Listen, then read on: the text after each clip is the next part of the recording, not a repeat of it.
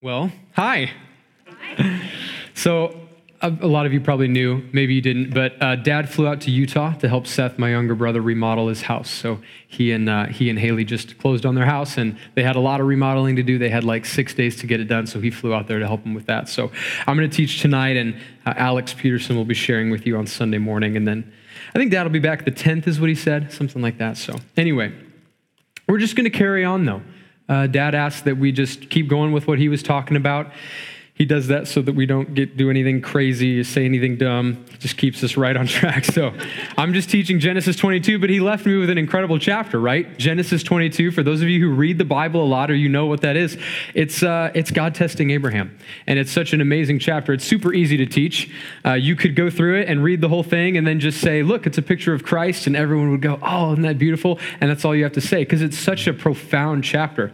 But I read it and I prayed about it, and I just wanted to, hear from the Lord on what his thoughts were for tonight specifically, So anyway, I'm excited to share with you some of the things that I read and some of the things the Lord's been doing in me, and I think that's always a great place to teach from, is from experience, and not that I have extensive experience in any area of life, but whatever God is doing in me at the moment is always a great place for me to start. So let's pray and we'll get into it. Lord Jesus, we thank you for letting us study your word tonight. God, we're just excited to learn from you, to understand more about Abraham and more about your promises and what you've promised to do in our lives through trials, through hard times, God. We know that you're in control. And so would you open our eyes tonight, plant these seeds deep in our hearts. We love you in Jesus' name. Amen. So last week, I'm never in here, so I have no idea what Dad's been pushing or what his themes have been or anything like that. But I do know what it says in chapter 21, and it talks about Ishmael being sent away. And Sarah has already given birth to Isaac, and so now Isaac has grown up a little bit, and Abraham has had however many years. Some say that Isaac is in his 40s at this time, that back then a young man was considered anybody from the age of 20 to 40. I don't know that I buy it, but then again, I don't have anything to say against it. It does say the lad, and it does say a young man. So however old Isaac was, it's been many years. He's obviously old enough to go on a long trip with his father. So it kind of sets the stage for what God is about to do. And if we think back on what Abraham has gone through, God has promised him a child when he couldn't have a child. And, after years and years of waiting, the thing with Hagar and Ishmael happened, and that wasn't God's will. So we see Abraham has gone through some flesh and some spirit all throughout this waiting process of God's promise. And here it's been a while now. He's had the promise. I'm sure he's living the life he'd always wanted to live. He has his only son. Everything's working out great. And then God kind of drops the boom on him. And we can't pinpoint how God always does things, but this does tend to be a way that God works.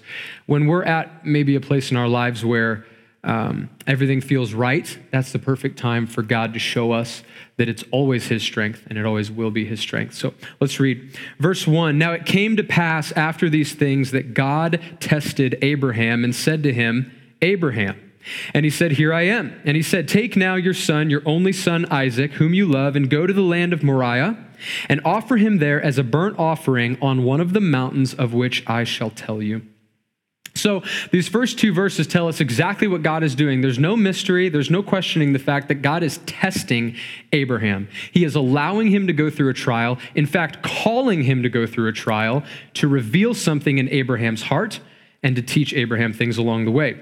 Now, there's two parts to the call or to the trial that God is going to ask Abraham to go through. The first thing he says is, take your son and go to the land of Moriah. That's part one. Part two is then offer him as a burnt offering. And the reason that I split those up is because as I read through this, I kind of see almost two steps of faith for Abraham. The first, the journey from where he's living now to the land of Moriah, seems to be a pretty easy one for Abraham. God asks him to take his son there, and he has strong faith the entire way. Now, Abraham has pretty strong faith throughout this entire thing, but that seems to be particularly easy. And then the second step of now offer your son, it seems to be a little more outside of Abraham's comfort zone. And, a lot of times in my life, God will show me something as I read his word. Other times he'll show me something from a friend or a brother in the Lord who will be speaking to me. Other times just his Holy Spirit will give me a word of knowledge or something about an area of my life I need to get over to him. But other times he leads me through a situation, through a physical act of obedience to prove and to bring out the faith that is in my heart. And that's what God's doing here. Scrolling down here to like the end of the teaching, we're going to kind of conclude with talking about how faith is not produced in a trial. It's tested in a trial. Faith comes by hearing, and hearing by the word of God. So faith only ever comes by the word of God. And that's something that is hard for me to wrap my mind around. When I feel like I'm going through a trial, I pride myself on the fact that my faith is being made stronger, when that's not really the case. My faith is being tested to see what worth it is and how great it is.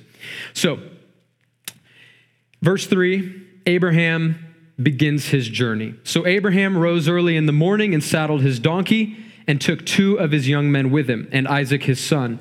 And he split the wood for the burnt offering and arose and went to the place of which God had told him. Then on the 3rd day, Abraham lifted his eyes and saw the place afar off. Now, the beginning of any kind of walk of faith is always the most fun. It's almost euphoric to be able to step out in faith knowing that God is going to come through for you is just a rush of adrenaline as you step out in faith. It's so fun because all you can think about is, what is God going to do when I'm through this trial?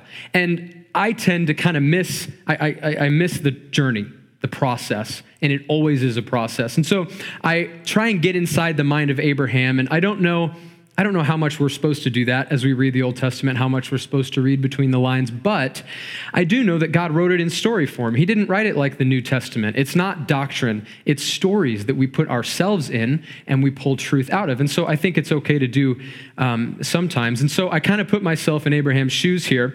He's gotten this call from God. Okay, you want me to sacrifice my only son, Isaac. Number 1, I know that you don't like human sacrifice. Number 2, I know that you promised to make a great nation out of Isaac. So I conclude, therefore, that you're going to do something to where I don't actually have to follow through on this. So Abraham's got it all figured out. He seems confident and he's stepping out in faith. He's so excited about it. And then as the journey goes on, I just imagine the realization of the reality of what is God actually going to do? And it might be different than Abraham expected. It has been in my life so many times. So the first thing is on the 3rd day, he lifts his eyes and he sees that place afar off. I wonder if that didn't maybe bring a little reality or a little soberness. You know, when he actually sees the place that God said, this is where you're going to this is where you're going to kill your son. When he actually sees that place and he thinks, you haven't stopped me yet. I guess I kind of figured by now I'd have found a lamb on the side of the road or something, but we're actually getting near to the mountain, which means we're actually going to have to climb it. And I wonder if things aren't setting in for Abraham a little bit, but he remains absolutely unshaken in his faith, and it's so cool to see. Verse 5, and Abraham said to his young men, stay here with the donkey. The lad and I will go yonder and worship, and we will come back to you. That proves his faith, that he knows Isaac and I will come back to you. In the New Testament, in Hebrews, it says that Abraham concluded that God was going to raise Isaac from the dead. That's how strong his faith was in God. So Abraham took the wood of the burnt offering and laid it on Isaac his son, and took the fire in his hand and a knife, and the 2 of them went together. Now, right here, we have to stop and look at the picture of Christ because it's so amazing. And I'm sure you all see it and you've heard it 1,000 times in your life, but just to go over it again because it's so beautiful. The father Abraham is taking his only begotten son to the same mountain where Jesus was going to be crucified on. He lays the wood on his son's back as Jesus carried the cross on his back. He takes the knife with him and they walk up the hill together just like Jesus and the Father walked up the hill. So amazing. Now, back to maybe getting inside Abraham's mind a little bit. When I read this, I know what I would be thinking, and I would wonder if I was really supposed to take the knife. That would be my thought. Maybe that sounds weird, but that would be my thought is, okay, God, I'll take the wood, because you called me to sacrifice, and so I'm going to need wood for whatever sacrifice you provide. I know it's not going to be my son, but whatever you do provide, I need the wood. But am I really going to need this knife for my son? I could just leave that. But he has the faith to actually take the instrument of death with him because he doesn't know. He doesn't know what God's going to do. And that's amazing to me that he's willing to do that. Verse 7. But Isaac spoke to Abraham his father and said, "My father." And he said, "Here I am, my son." Then he said, "Look, the fire and the wood, but where is the lamb for the burnt offering?" And Abraham said, "My son, God will provide for himself the lamb for the burnt offering." So the two of them went together. That would be another moment for Abraham. I imagine me and Caleb, walking up a hill, and God having told me this, and he's my only son. I have a daughter, but he's my only son, so it's close. And if he would look at me with all of his innocence and as naive as he is at the age of 3 and said, "Dad, what are we doing? Where's the lamb? I mean, I know how this works. I've done this with you a lot of times before. Where is the lamb?" And to know in my heart that he is that, I would have burst into tears. Abraham holds it together because he knows and he is unshaken in his faith. He's unshaken and he's leading his son in this. And that's one of the amazing things about trials or testings. They're really the same. Trials are testings and vice versa. But they're for our good and for God's glory. Our good and God's glory. And Abraham is going to be able to show his son a measure of faith that he would never have been able to without going through this. And so he's leading his son in the ways of the Lord here. Verse 9. Then he came to the place of which God had told him. So he's there. He's walked all the way up this mountain, no doubt thinking, anytime, God, anytime you want to tell me, just kidding, or anytime you want to tell me, here's the lamb, here's something else for you to do. You don't actually have to murder your son. And Abraham built an altar, and he placed the wood in order. I imagine his pace began to slow down as he did this, allowing God a little more time maybe to do something. And he began to bind Isaac. He bound his son, and he laid him on the altar upon the wood.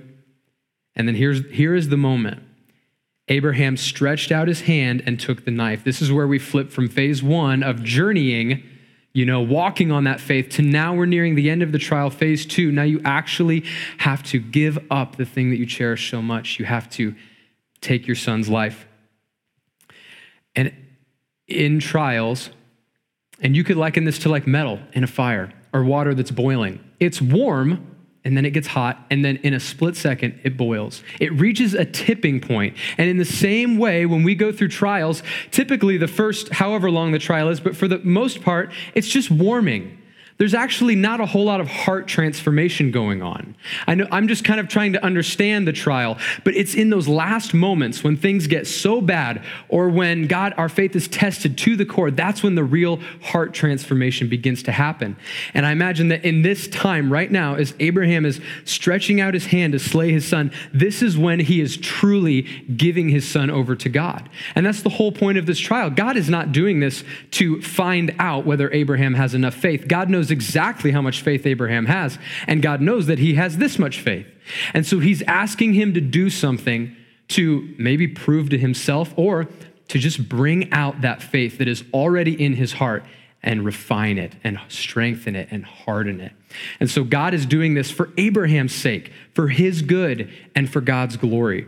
And so now Abraham is willing and ready to give up the thing he has waited his entire life for, his son whom God promised to make him a great nation out of. He is in a place of full surrender. Verse 11, but the angel of the Lord called to him from heaven and said, Abraham, Abraham. I love how God speaks to him at the end, at the conclusion of this test of faith, the same way that he began with his name, Abraham. So he said, and he answers the same way, here I am.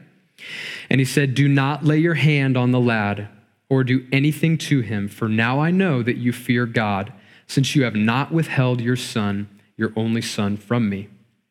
Then Abraham lifted his eyes and looked, and there behind him was a ram caught in a thicket by its horns.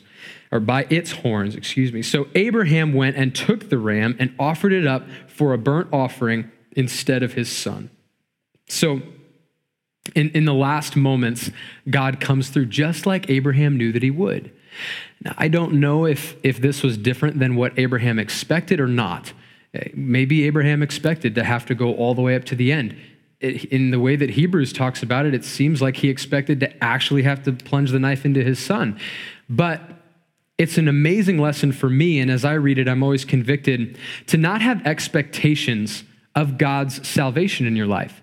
We had a songwriting thing here at the church a while back, and some of the musicians here were just writing some things. And one of the things we were talking about is, as we listen to a lot of modern worship music, there's a lot of songs that are about victory, like Elevation's song, I'm going to see a victory. The battle belongs to the Lord. God will come through. You'll do it again. All these songs about his victories. And in my heart anyway, it almost creates a sense of entitlement to God coming through for us. God will always come through for us, but what's for our good isn't always what we had in mind. It's not usually never what I had in mind. I can kind of plan on, I'm going to step out in faith, and then God's going to catch me, and it's going to be great. And I forget the falling part, where it's like a long, long time of heating up and warming up, like we talked, until finally these last moments where I'm like, okay, God, I don't really know if you are going to come through. And in that moment, that's when the faith is actually tested. Anybody, I guess we all have a different comfort zone. Some of us get the flu, and it's like, that's a trial. And we're praying, and we're trying to get better. Others of us, that's well within our comfort zone as far as our faith goes, and it doesn't really test us. For those people, maybe God allows something greater or something deeper. Cancer maybe gets them outside of their comfort zone and causes them to truly rely on the Lord, reveals that faith that's already in their heart. Others give their lives for the Lord. Others are martyrs. And so we all have these different comfort zones, and God is always trying to get us outside of those in our walk of faith. And so our expectations are usually within our comfort zone. I think, here's how far I'm willing to go for God. Here's how far I'm willing to let myself fall before I begin to doubt. And God, every single time, lets me go about 4 feet past that mark. Whatever that is, whatever in my mind I say, this is it. I'll let all this happen. But after this, I just don't know anymore. God's going to push me past that point every time because he's revealing things. He knows you have greater faith than that. I know you do. You love me. So let's just push it a little further, and I will show you what my faith looks like, or what your faith looks like. And we're going to read that in James here as we finish up. So God stops him and says, don't kill your son. 14, and Abraham called the name of the place, the Lord will provide, as it is said to this day, in the mount of the Lord it shall be provided. Then the angel of the Lord called to Abraham a second time out of heaven and said, by myself I have sworn, says the Lord, because you have done this thing and have not withheld your son, your only son. Blessing I will bless you. Multiplying, I will multiply your descendants as the stars of the heaven and as the sand which is on the seashore. And your descendants shall possess the gate of their enemies. And in your seed, all the nations of the earth shall be blessed because you have obeyed my voice. And I love that God, after everything's over, I'm sure Abraham is so happy right now. He's relieved of all the pressure that he was under. But God takes the time to reaffirm to him the promise that he made to him at the start.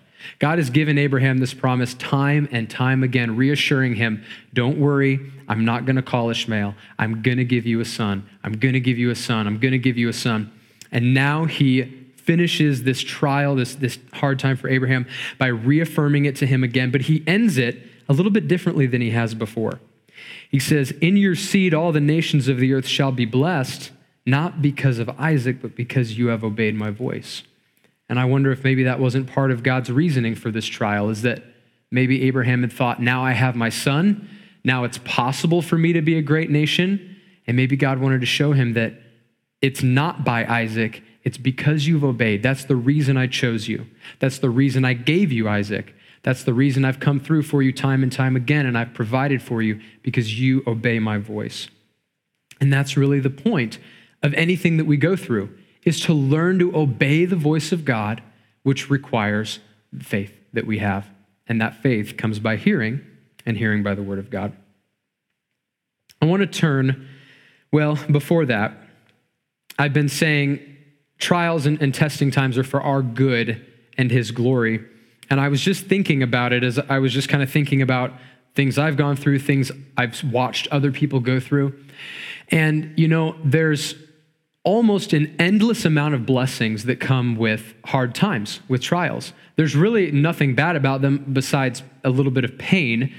But through trials, our faith is tested, our flesh is torn down, our spirit is built up. We have a reason to thank God. We have a reason to give testimony about what he's done in our lives. There are absolutely endless blessings. And Andrew and I were talking about it today as I was studying this, and we were just kind of going back and forth and digging deeper into this idea. And we were saying, it's almost as if the trial is the blessing. That's the blessed time of your life. It's after the trial that's hard. It's after that you have to stay close to God. That the things that you learned, the faith that was tested, that was made alive by the trial, that's what is now required to be maintained. But the trial, that's a blessing. It's almost like God says, here, outside of your control and outside of your will, I'm going to give you something that makes you draw near to me. As a father would to a child, say, here, you don't have a choice, but I want you to go through this because you're going to realize something. And it's such a blessing that he does that. And he takes us and says, here's how much faith you have. Here's how much you love me. And you'll prove it to yourself and you'll strengthen it and refine it. And then when you're done, it's like, okay, now you have the choice of what you're going to do next. When we discipline Caleb, it's the same way. He doesn't know it, but that is the most blessed time of his life because we are taking the initiative to say, Caleb, you did the wrong thing. You're going to receive punishment for it. And now we have instilled something in you. Now comes the hard part. Now next time you have to do the right thing. Or now from here on out, you have the choice. Right now, I'm doing what you don't want me to do. It's hard, it's painful, but it is the biggest blessing for you. And it's the same way with God. Not that trials are always punishments, but in the same way, he does it to us outside of our control to show us something. Now, James chapter 1, verse 2. James is awesome. It talks a lot about patience. It talks a lot about trials. And I wanted to talk really quick about the patience that comes from going in a trial and what Abraham must have gone through. Abraham was patient for a long time, waiting for his son Isaac. And I don't know how long this journey was, a few days probably, but that whole time, he had to have patience. Let it happen. Let it work itself out. So James chapter 1, verse 2 through 4. My brethren, count it all joy when you fall into various trials, knowing that the testing of your faith produces patience. So there we see again, the trial doesn't produce the faith. It tests the faith and produces patience. But let patience have its perfect work that you may be perfect and complete, lacking nothing. Another word for perfect would be mature. And that's what I want, to be a mature Christian. But he says, brethren, count it all joy because like we just talked about, there is nothing bad about it. It is only for your good. God's not doing it for himself. He's doing it for you and so that you can proclaim his goodness afterward. So count it all joy when you fall into various trials and let that testing of your faith produce patience. Now, we talked a little bit about where does the faith come from. And I'm stealing this right from David Guzik, but it was so profound and I just loved it. Romans chapter 10, verse 17, it's the verse that I said earlier, but we'll just read it. Romans 10:17 says,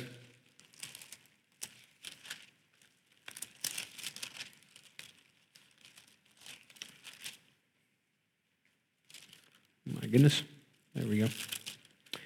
Faith comes by hearing, and hearing by the word of God. Faith comes by hearing, and hearing by the word of God. In the times when maybe we don't feel like we're on unsteady ground, the years from Isaac being born to Abraham having to nearly sacrifice him, that was the time for Abraham to build his faith. Not during the walk up to the mountain, but during those years of peace, during those years of being in his comfort zone, those are times to build our faith. Sometimes I pray, Lord, get me outside my comfort zone. I don't ever want to be in my comfort zone. I want to be always outside. I want to always be digging deeper. And that's not a good prayer because it's when God allows us to be in our comfort zone that the faith is built, that we can read God's word and we can understand other things about him, not just, oh, Lord, please help me to get through this, help me to get through this. But those are the times when we build our faith. And then James again, we'll go back to James real quick. This is where he finishes up with talking about faith producing and being made alive by the actual act of obeying God's voice and walking through the trial. James chapter 2, verse 17. says, thus also faith by itself, if it does not have works, is dead. So faith comes by hearing, hearing by the word of God, but at that point, it's just dead faith. It's knowledge, it's an understanding, it's a level, it's a deepness with the Lord, but it's dead. But some will say, you have faith and I have works. Show me your faith without your works, and I'll show you my faith by my works. You believe that there is one God. You do well. Even the demons believe and tremble. The demons have faith.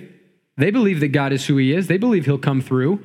That's why Satan said to Jesus, cast yourself down and the angels will bear you up. He had faith in God's word and that God would save Jesus, but he had no works. It's dead. But do you want to know, O foolish man, that faith without works is dead? Was not Abraham, our father, justified by his works when he offered Isaac, his son, on the altar? Do you see that faith was working together with his works, and by his works, faith was made perfect? And the scripture was fulfilled, which says, Abraham believed God, and it was accounted to him for righteousness, and he was called the friend of God. You see then that a man is justified by works, not only by faith. And then he goes on to give some more examples. I just thought that was so neat. He even references Abraham's specific act of obedience, that he had the faith to take Isaac and nearly sacrifice him. And by that action, seeing it all the way through, his faith was made alive by the work that he did. And so this is an encouraging thing to me as I read through this, because I know that when God allows me to go through something, he is not trying to rob me of something I take pleasure in. I've heard the analogy, and it's always spoken to me, that whatever you have your hand closed on, whatever's inside your hand, God can't use because you are holding it. And only when you open your hand is God able to take whatever that is, whether it's money, whether it's a talent, whatever God has given you. Only when you open your hand and you let it go, you give it to him, that he's actually able to do that and use it. In the same way, when Abraham took Isaac up, Abraham had Isaac. He loved Isaac. He knew that Isaac was his promised son, but it was when Abraham was willing to say, okay, God, I open my hands up. I let him go. If this is what you want, if this is how I obey you, then I will willingly do it. And that was when God was then able to say, okay, because you have obeyed my voice, now I will make you a great nation. Sometimes I get the idea, God just wants me to let go of everything that I hold dear. All these things that I love, I'm like, well, Lord, I want to. There's so many examples for me. Like music is a huge example for me. It's something I'm really passionate about, something I enjoy. Sometimes I hold it tightly and I think, okay, God, I know you've called me to use this, and so I'm just going to use it. But letting go of it hurts me because it means that God can use it in whatever way he wants to, not my plans, not my expectations like we talked about. But I always have to remind myself that God is not asking me to let go of something, to go through a trial, to give something up, because I don't deserve it or because somehow I'm, unable to use it, but it's for my own good, because I could never use it in the way that God would want me to use it. I could never use it to its full potential. I could never be who God wanted me to be unless I had let go of those things, just like Abraham let go of his son Isaac and gave him up to the Lord. So God does these things for our good and for his glory. All right, let's just finish those last few verses here. I think we're going to be a little bit early. I don't think it'll be too bad, though. Finish these last few verses here in Genesis 22, starting in verse 19. So Abraham returned to his young men. What a testimony to them, too, right? This is a good story to tell. I'm sure it strengthened the faith of all those around him. And they arose and went together to Beersheba, and Abraham dwelt at Beersheba. Now it came to pass after these things that it was told Abraham, saying, indeed, Milcah also has borne children to your brother Nahor, Huz, his firstborn, and Buz, his brother, Kemuel, the father of Aram, Chesed, Hazo, Pildash, Jadlaph, and Bethuel. And Bethuel begot Rebekah. These 8 Milcah bore to Nahor, Abraham's brother. His concubine, whose name was Remuah, also bore Teba, Gama, Thahash, and Maacah. So, quick little genealogy there at the end. No relevance to what we're talking about, but got to finish the chapter, right? So Dad could start back up in 23. So in conclusion then, wrapping up all the things that I've learned and all the things that I just found were interesting. Number one, that God likes to get us a little bit out of our comfort zone because that's the place where the true testing takes place. That's the area where our hearts are actually transformed, where we're strengthened. Number two, God does these things for our good, for his glory. And number three, our faith is tested during trials and built up in the times in between if we're faithful to stay in his word. I read I didn't read, but when I was leading worship at Grace last week down in St. Joe, Pastor Daryl came out and he read a quote from Tozer, and Tozer's amazing. But the quote was saying, you don't know a man if his circumstance keeps him from doing something godly. You know a man if his choice keeps him from doing something godly. So the examples they gave were, if you notice that a man is not at church on Sunday, and you hear that he's in the hospital because he had a broken leg, that doesn't tell you very much about the man.